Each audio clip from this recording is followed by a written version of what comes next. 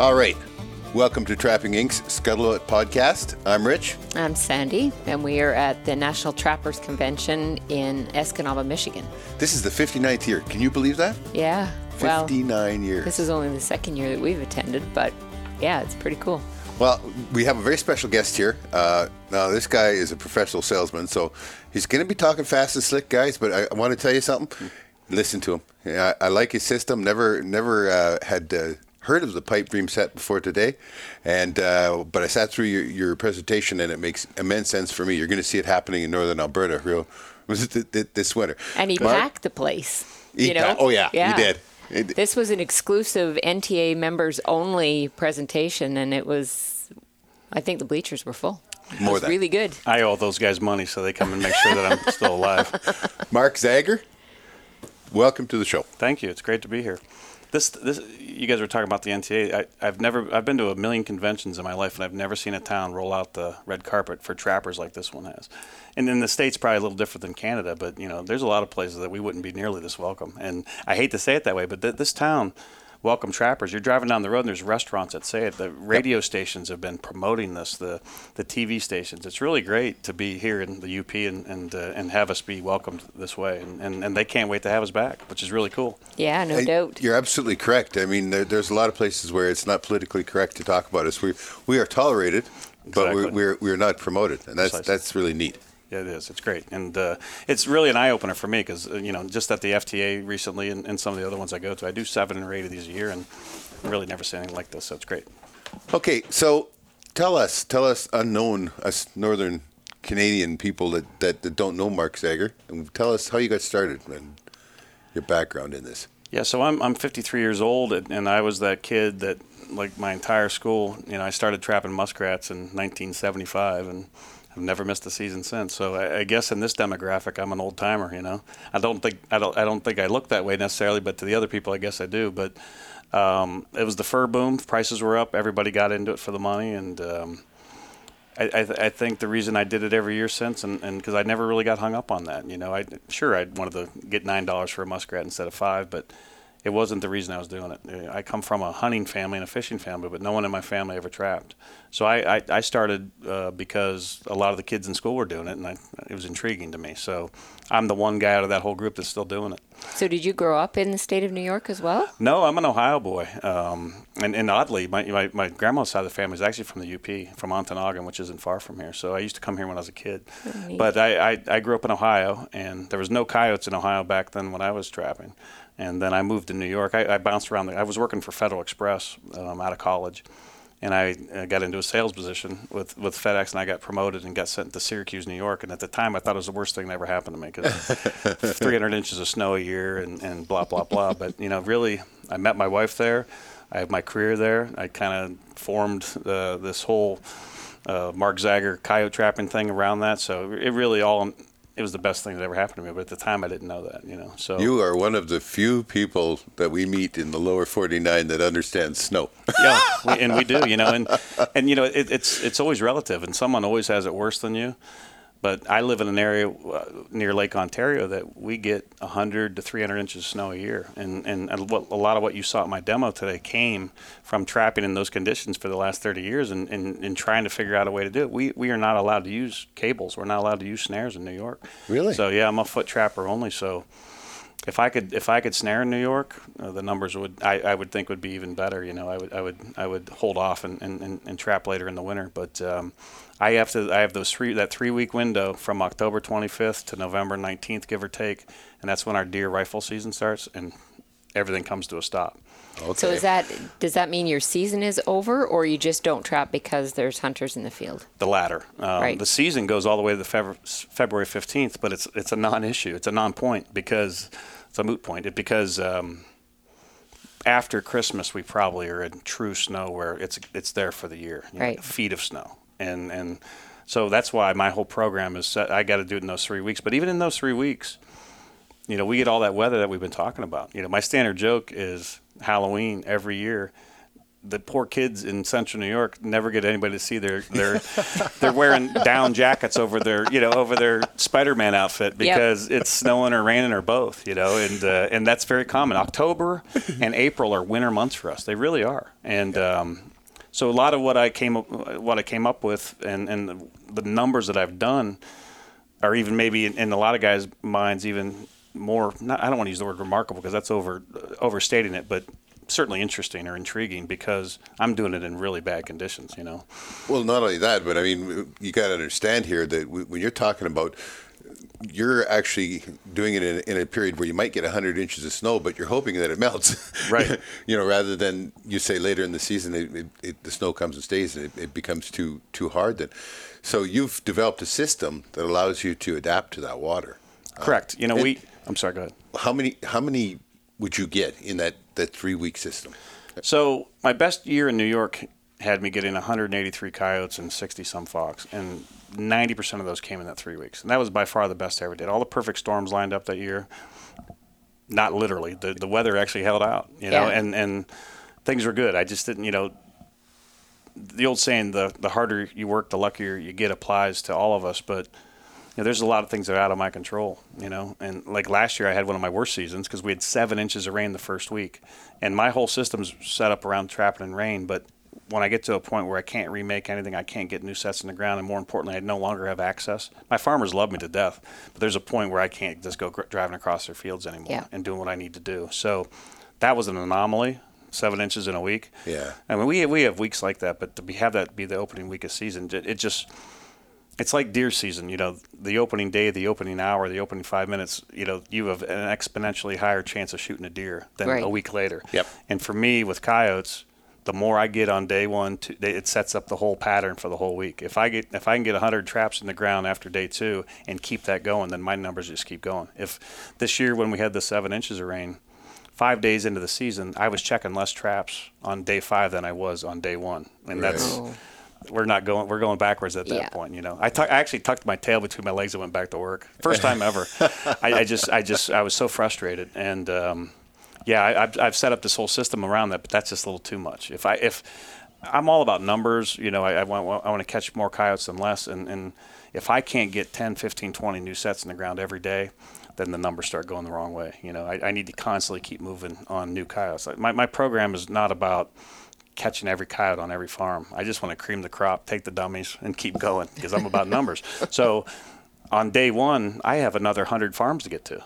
So I'm constantly thinking, if you're a pool player, I'm thinking 5 shots ahead. I'm planning that out, and everything's planned around that and how I'm going to get to that last farm on day 21.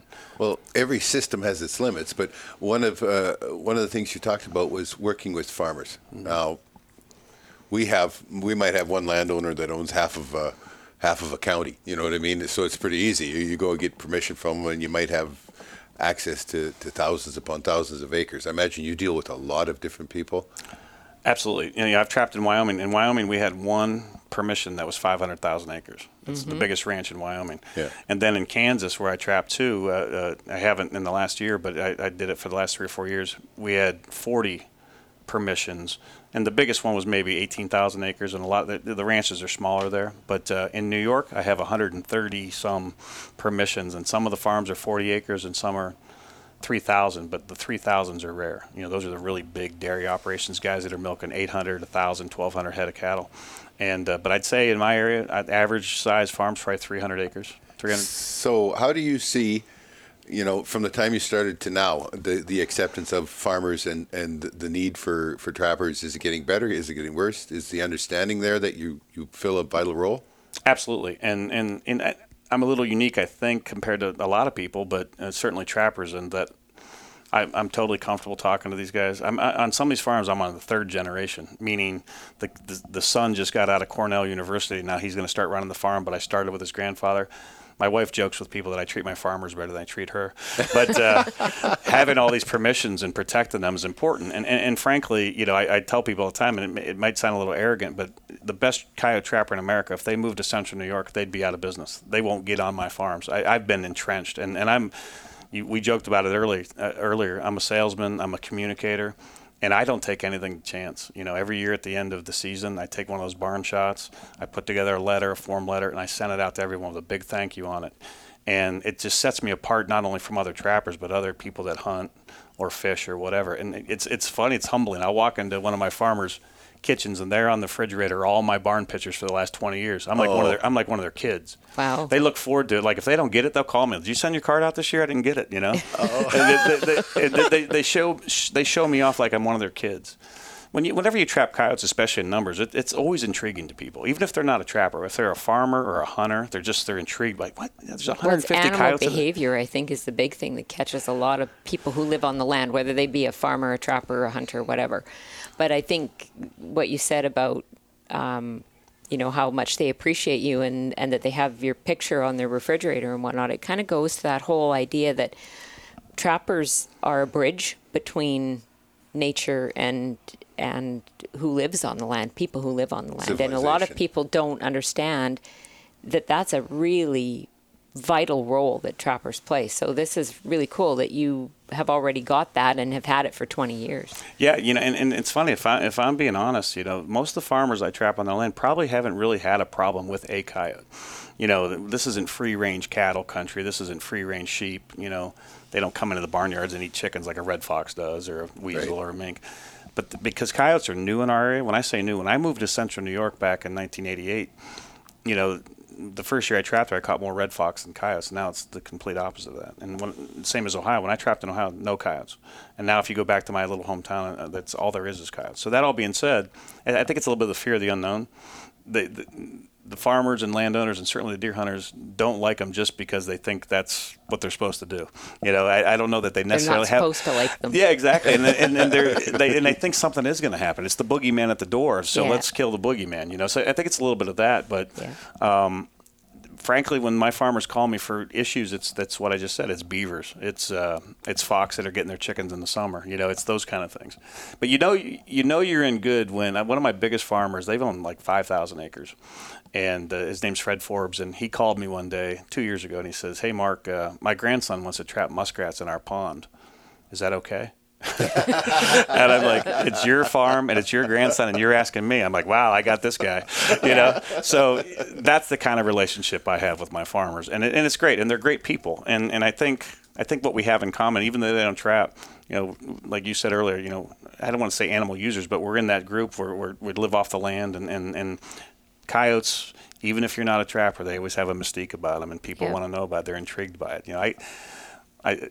I've told this story a few times, but I only trap for 3 or 4 weeks a year. I have a real job. I'm a suit and tie guy, and if I go to a party or I go anywhere, people talk to me about trapping. That's how they define me. They don't talk about my job. I don't talk about it, and I guess that obsession, if that's the right word, has just played out, and I'm okay with it. If I die tomorrow and I'm defined as a trapper, I'm cool with that. It's different. It sticks out. There's a lot of plain vanilla stuff going on out there. What I do is unique. As the numbers of us shrink, we stand out in the crowd.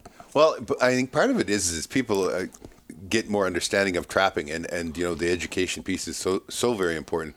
But as they get more understanding of trapping, they begin to understand that whether you're hunting or fishing, there's always a distance advantage. Even if it's archery, you still only have to get within 30 yards or whatever. You still have that advantage. With the fish, you can cast the lure. With trapping, you have a conversation with that animal, and you convince him to check out your pipe and put his foot right where you want to put his foot. Right. So you've had a conversation with him, and you've won that conversation, that little debate.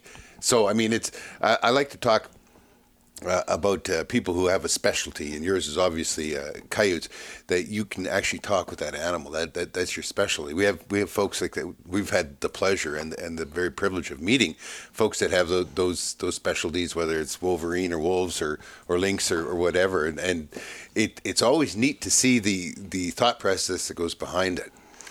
I joke with people that I've been doing the coyote thing now for 30 years, and finally it's the animal to have, and I'm a very patient man. So all those years where I was focused on coyotes, it didn't seem to matter, but it's led into, a pretty good time for whether it's my school or whether it's fur prices or both. It's the time is prime right now for coyotes for sure.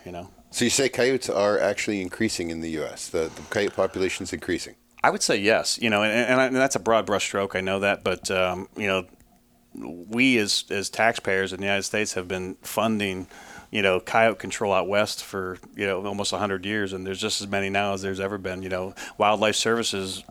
It's a secure job. You kill them this year, and there's just as many next year. There are places in Wyoming, wherever there's a lot of sheep, where the Wildlife Services guys really hammer them. There's very few coyotes. I learned that the hard way. I went to Wyoming to a place that I followed some USDA guys and helicopter guys. I'm like, where are all the coyotes? I found that the week before we got there, they took 100 off the ranch we were on. I'm like, well, those are the 100 that were waiting for me. So, but you know what? If they're not back next year. Right. That's right. The coyotes are. That's exactly right. That's exactly right. On average, we ship 40,000 coyotes out of Alberta to the fur markets every year. It's all tracked by the government, how much goes to the two major fur markets. 40,000 coyotes every year out of Alberta. There's no shortage of coyotes. Right. But can you imagine if the trappers weren't doing it for free? Right. I mean, what it costs? It's a huge amount of money. So we just watched a demo, your pipe dream, you call it the pipe dream set. And it's also part of the basis of Coyote U. You do Coyote U? Correct. How do you pronounce that? Believe it or not, if I'm talking to you about coyote trapping, I talk about coyotes, but only with Coyote U do I say the word coyote. Okay. I think it just sounds better, Coyote U versus Coyote U. So that's the only time I say the word coyote. Okay. If someone says coyote to me, I think they're an amateur. And I know I know because it's slang or jargon, but I always say coyote. But yeah, so it's Coyote U. So yeah, that the pipe dream set that I came up with is part of it, but it's certainly not the whole thing because I have 2.5 days of class. But the pipe dream set that we're alluding to is something that, again, with the weather, the rain, the ice, the snow, it's just something that evolved over 25 years of trapping. And if you guys got a chance to see the demo, but for the guys that can't see what we're talking about, when I cover my trap, it's just covered with yard grass or maybe hay from a hay barn or ground up hay, and it's a piece of 9-inch long electrical conduit pounded into the ground, and it's pounded in the ground like 6 or 7 inches and sticks out 2 or 3. So when I bait or lure my trap, it's like a dirt hole above ground, Right. And no matter what happens, if we get that 7 inches of rain I told you about earlier, it could rain that much on it, and whatever you put in that pipe, it's going to stay in that pipe, and even if it washes down into the dirt is going to be full of the smells that you had, and the pipe's going to protect it. So it's not only somewhat impervious to weather. It takes a lot of rain, but it really is a speed. I could put that set in 2 minutes, and I never touch it again unless I catch a coyote in it. I put enough bait or lure in it on day one because I'm only going to be on that farm for 5 to 10 days. So whatever I put in there's plenty. And if we get 5 inches of rain tonight, as long as it's the trap's still working, I just drive right on by it, and I get down the road and put more traps in. Whereas my buddies with dirt holes are digging the trap out, rebedding it, all those types of things. So this is just something that it's like anything. I evolved, through all those years of trapping in New York and just trying to come up with something that works. So the pipe was the last thing I added to that set. I had been bedding my trap the same way with grass and steel screen and my hammer bedding method. I'd been doing that for all my sets. When I say all my sets, not dirt holes, but T-bones, pieces of bamboo, a wooden dowel with wool wrapped on it. So I'd already done the weatherproof or weather-resistant bedding method, and the pipe was something I added, maybe 10 years ago and started playing around with it. Because, I'm guilty of being that guy that at one point thought, man, a coyote's going to run for the hills when they smell a piece of plastic pipe out in the middle of a field. I couldn't have been more wrong. Right. And I think people, when I wrote that article in Trapper's Post, it was 2013, and I guess at that point I had 4 or 5 years of pipe, just using the pipe in that set. I wanted to play with it first to make sure. And when I wrote the article, I honestly think people thought, well, this can't be real. This has to be a gimmick. This guy just gave it away. And in a world we're at a trapping convention where everything's on DVD or a book. Yep. So why would Mark Zeiger just give this thing away? It must be nothing. Yeah. And I think a lot of guys were reluctant to try it at that point. So that being said, I think a lot of people have only tried 1 or 2 or 3 or 4, and they're the guys that say to me it doesn't work. Yeah. And as I joke, I throw a flag on that play because I know it works. We all have, between me and my friends that use it all the time, it's thousands and thousands of coyotes to its credit. So. Well, I found fascinating was your bedding system that you've adapted because you get a lot of groundwater in where you are in New York, where you get a lot of melt or rain or whatever, and that hole fills full of water. Fabulous idea, because in our early season we probably get a lot of melting very similar to you. So if you have snow, it'll melt, and then you everything's froze down. Yeah. You know, later in the winter we can cover our traps with snow. It doesn't matter because we're not going to worry about it. Yeah, I tell guys all the time, if we just had snow and it was 20 degrees outside and we just had dry, fluffy snow, I can work with that. The problem is in October, November, or maybe later in the year is that whole freeze thaw. What's very common to happen in New York, coming off Lake Ontario, maybe at 6 o'clock at night we'll get rain. Maybe and that whole time it's raining, the temperature's dropping. Right. So everything gets soaked. And then all of a sudden around midnight or 1 o'clock in the morning, the temperature, it stops raining and it drops down to 19 degrees. And then all that moisture now is freezing. And maybe in between there's snow on top or rain snow mixes, it's changing. And so you go to bed at night and your sets are operative. You wake up in the morning, they're out of commission. And that kind of weather is where this type of set works. And frankly, that's the kind of weather where wax dirt or wherever works. When you have just pure, dry, fluffy snow and it's 5 degrees out, that's great. In fact, you guys know better than I do. I just put my trap on the ground and just let snow cover it, and I don't even put any dirt or grass or anything on it. The snow's going to be plenty, Oh, yeah. But I can make that work. It's the freeze thaw thing and the ice that makes it a challenge. Yeah. I was totally fascinated with the way you bedded, and just the fact that it was you're actually supporting it off of the jaws, and that you're not having to try to build up underneath it with anything to support it. As you've done it a lot of times to come up with that kind of reasoning. A lot of people are thinking that that's not right. The one jaw, for instance, can just flop, right? But it's supporting those springs, and you've got a three point side there. I went up there, and I guess one of the big things that we should point out, and people haven't seen it, they can. You can give out your website later and to if they want more information, but that you did it in sod, okay? And usually in a hayfield, it seems like that was the kind of situation you're looking for, and the fact that gave you a lot more support on your edges for holding that trap nice and firm. But I really liked your reasoning about how once you covered it with screen and you covered it with the dried grass and that, then it got rained on and everything, and there would be green grass all around, and there was a slightly depressed flat area that didn't have green grass in it, and that it was a natural place for them to put their foot. And I can see it in my head. I know how natural that is. Yeah, because in our hayfields, depending on how long ago they were cut before I get in there, when you kneel down on that, you can feel stubble cramming into your knees. It's firm. There's depending on what type of hay field it is or what have you. So I know coyotes step on all those all the time, but you're right where my trap bed is with that steel screen. It's the one place where all those things aren't sticking up perfectly vertical that give it after it really, I hate to say it looks better after rain. That grass gets wet and it just looks like it's been there all year. And it just and it's somewhat of a foot guide. It's really not a big trap bed when you think about it. And Nope. The nice thing I use a Jake trap, and the nice thing about that trap, it's got a pretty big pan on it. So if they step on that grass, I pretty much have them. Well, we have a friend we know that very, very successful footholder, and one of his favorite spots, he's always looking for, and I'm sure when you pick your spots, you're always looking for travel corridors, for edges and lines, but he loves where a pasture comes together with a cereal crop. And the coyotes will wander down that pasture. They'll just, because they don't want to walk in that stubble. Right. Exactly what you said. And so that becomes a corridor just as secure as if you had a set of walls there, right?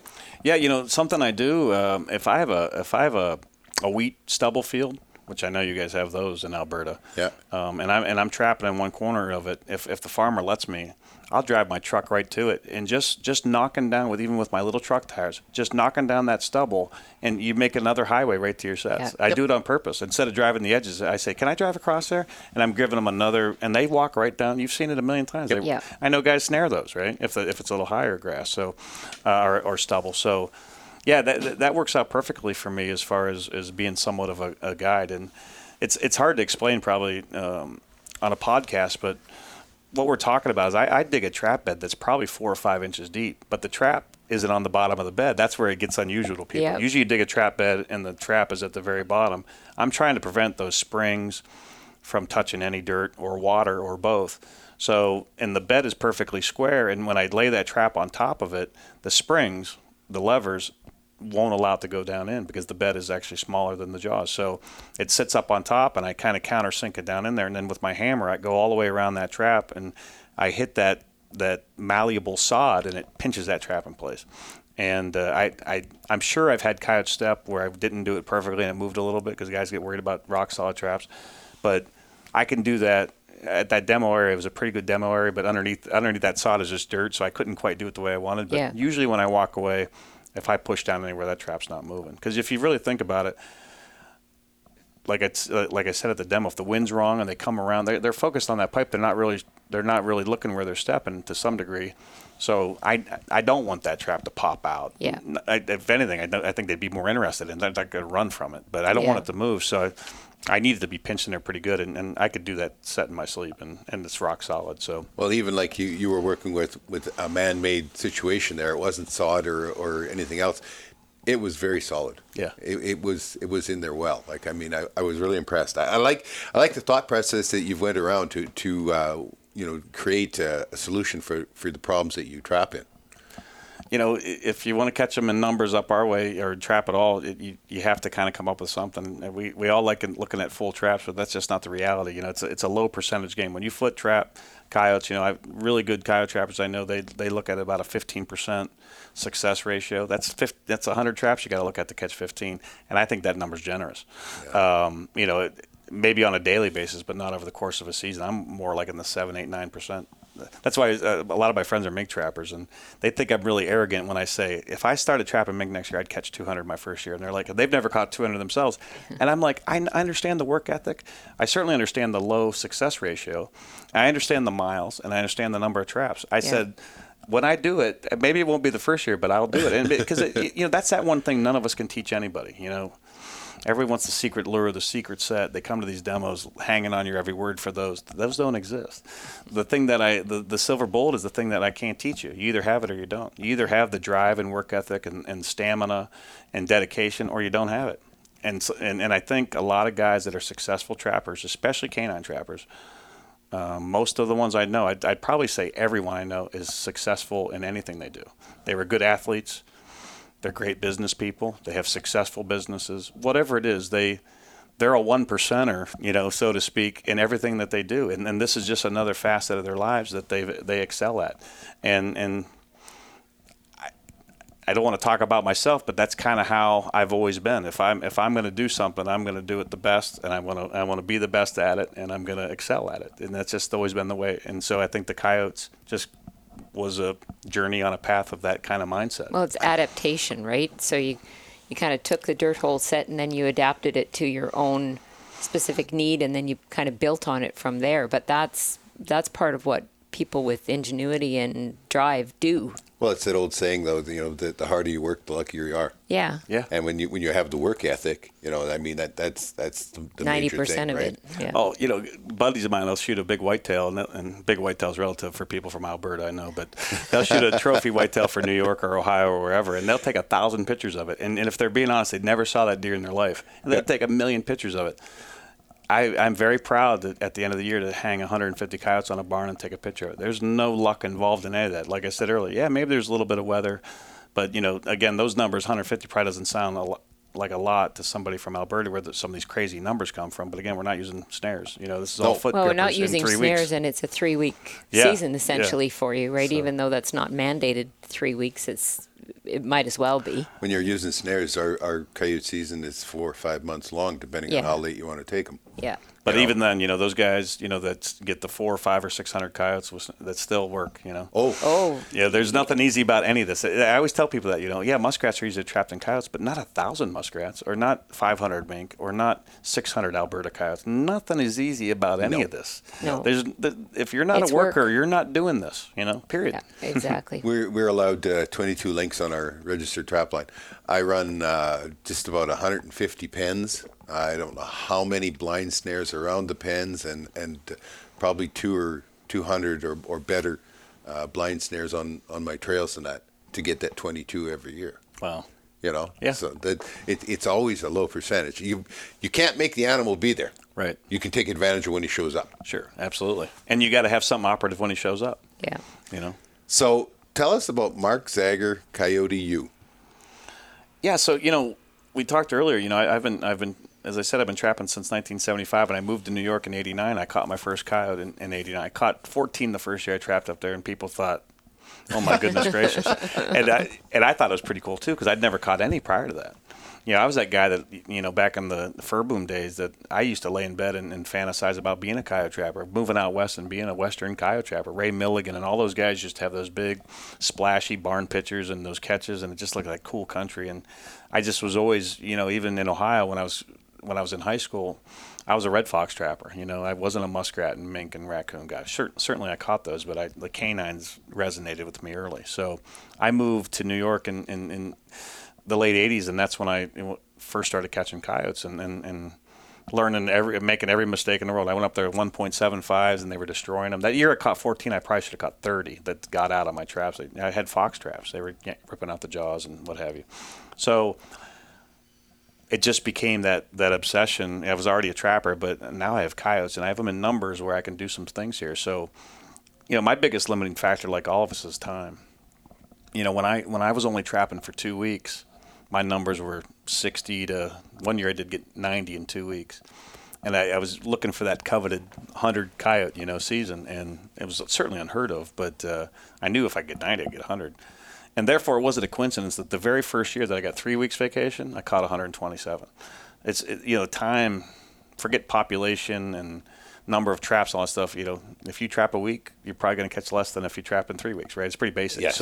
So that's what I'm always driving for is more time. But so during that time frame, from the late 80s to let's go back even 10 years ago, I was still that guy getting 75, 80, 90 coyotes, which was a good number. And then once I busted that 100, I think what stuck out for guys, what they liked about me, and that's when I was doing demos, was I didn't have anything for sale. There was no agenda with me. I don't sell bait and lure. I didn't sell books or DVDs. What I was telling you is what I was telling you, and you believe it or not, And a lot of guys, frankly, they won't even come to a convention unless they can do a demo because they know how that translates into sales, Yeah. Right now there's 100 people at my booth, but I'm hitting here talking to you guys. But I'm joking. But that being said, I think people thought, well, this guy's got no angle. He's telling us honest information. So I built my name, for lack of a better word, over all those years, and the numbers kept getting higher and bigger. And the pipe dream, giving that away for free, was probably the best thing I ever did because it put my name out there more, and it just led itself to good timing on coyote prices and such. So Mark June had asked me to be an instructor at his school, but I already had Coyote U in the works, and he said, "That's cool, man. We'll do both." So I went down. I was an instructor for him, and I was an instructor at a New York elite trappers class that we had, and what I saw immediately is, a lot of guys are good trappers, but not everybody can articulate in a confident manner and make it maybe somewhat entertaining and enjoyable. And I was, for lack of a better way of looking at it, I was kind of sticking out in this demographic of trappers. There's some really good trappers up there that they're up there for after the first 10 minutes of doing a demo, they're pretty much done. And because they just make their set real quick and they're not comfortable in that setting. I understand that. I'm totally comfortable in that. So it just kept lending itself to me doing my own thing. So a lot of even me, when I took lessons, I had to go to Craig O'Gorman out in Montana. All the big coyote guys were out west, and I recognized that there's a little niche here in the Northeast and east where I live and maybe the north of bad weather. And I tell people, please, I beg you, just take lessons from whoever you want. Just spend the money, and if you can afford it, go to everybody you can. But if you trap in Michigan or New York or PA and you can only afford one, then maybe it might make sense to come to a guy that traps in the same conditions you do. Because I joked with those guys down in Texas. I'm kneeling on the ground digging in red dust with a yucca bush. I don't even know what a yucca bush is, but I have a yucca bush or a cactus as my backing, and there's wild hog tracks in the dirt, and I'm like, where am I? But I'm saying to these students, picture this being a snow-covered hayfield in Michigan. It takes a really creative guy to be able to juxtapose that in their head. So when I'm doing it up in New York, I'm showing guys stuff that they're probably dealing with daily. And I think because of that, Coyote U, which I'm in my third year of, continues to be booked up solid. I only do 2 or 3 classes a year, and I'm only doing 12 guys at a time. So it's not like there's hundreds and hundreds of guys, but there's 5 or 6 or 7 of these schools down in the States here now. And frankly, this is a small group of people to get, and not everybody's going to spend that money. And if they've already gone to some of these other schools, maybe I think the pool's just going to keep shrinking. Someday this thing's going to go away. I think the time is good now, but I did 3 classes a year. This year I'm doing 2. It wouldn't surprise me one bit if it just keeps whittling down. It's a defined group of people that want to do it, or frankly are going to spend that money to do it. And yet maybe not, because I think education is starting to really catch on with a lot of trappers, and if they want to be successful and they want to be somebody that catches 100 coyotes, and maybe it is time to pay attention to what somebody else has done. I know one thing that has happened in Canada especially is that it has become law that you had to have training to get a license. Oh, yeah. I wish we had that. And Yeah. it certainly has relaunched a whole bunch of different schools. And that's first off, the schools are of course training so you can get your certified provincial license or whatever. But then there's snaring courses, there's footholding courses and all that stuff that it's expanded into. But by certifying, it was one of the ways that we kind of took the ball out of the ante's hands. Right. Because now these people at least had some training. Right. And we didn't have those wrecks that can happen, right? Right. Or we're working hard not to have those wrecks. So you never know what's going to happen. And like I think you said earlier, you don't say never or always. That's right, and I don't. But no, when I was at a recent convention, a gentleman walked up to me. He was 65 years old. He just retired. He was all gung ho. He never trapped coyotes, and he had a million questions for me. And I said, and I try not to do the hard sell, but I explained, what I just said to you. Go somewhere, but if you want to come. And he's like, oh, man, it's hard to justify it. And I said to him, you're 65 years old. Yes. How many years do you think you have to do this? You want to start from scratch and spend the next 5, 6, 7, 8 years scratching your head? Or do you want to spend a couple bucks and hit the ground running on day one? Because there's a finite time that a guy that's 65 has to do this. Even me, I'm 53 years old, and I'm thinking, I don't know how much longer I'm going to work, but I have things that I want to do, and I don't know that as a 68-year-old guy I'm going to be able to do it. So I have a time limit on what I think I want to do or can do. So I'm trying to gear it towards that, and maybe hopefully retire at a time when I can physically do this. I think we all think we're going to live forever. Well, that's true. That's true. It's working for me so far. I think I'm young, and I'm 21 years old, and I walk into the restroom, I see myself in the mirror, I'm like, who is that guy? I got old right in front of my own eyes. There's a meme on Facebook that says I ran into somebody who looked so old, and then I realized I went to school with them. It was like, ooh. Right, exactly. Okay. Yeah, every morning I get up and I shave the old guy off out of the mirror there. Get him off my face. Exactly. Well, I would like you to give us your website where people can go get more information on you and Coyote U, and then get you back to your booth there so all those people can get a chance to talk to you. No, I appreciate that. So I do have a website, and the Pipe Dream set, the articles that I wrote, both of those are actually on my website, and they're very detailed, so a guy can get that, because those issues of Trapper's Post are sold out. So if someone actually wants to read those articles, they're on that website. And then I have a video that we put together. It's kind of a little advertisement for Pipe Set and for Coyote U that's going to be on there probably this week. But the website is very simple. It's www.coyoteu.com, so COYOTEU.com. And then my email address is at that same, so it's mark@coyoteu. So if someone wants to email me, they can do the same thing. Perfect. And to date, I think I've only had one guy from Canada. He was from Ontario, but I know you guys reach further than just Canada. But most of the guys that I get, are Vermont, New Hampshire, Maine, Ontario, and what have you. But I did have a gentleman that was inquiring from Alberta at one point, so it's a long ways to go. But I was flattered nonetheless. But no, I appreciate the time and the interest, and it's always good talking to people that have the same interests as I do. So we sure appreciate you taking the time. We'd like to remind everybody that they can find our information at trappinginc.com. We are a video direct supplier for Amazon. So if you're an Amazon Prime member, you can watch all of our seasons there, or you can find us on YouTube, trappinginc2015.com. Thank you very much.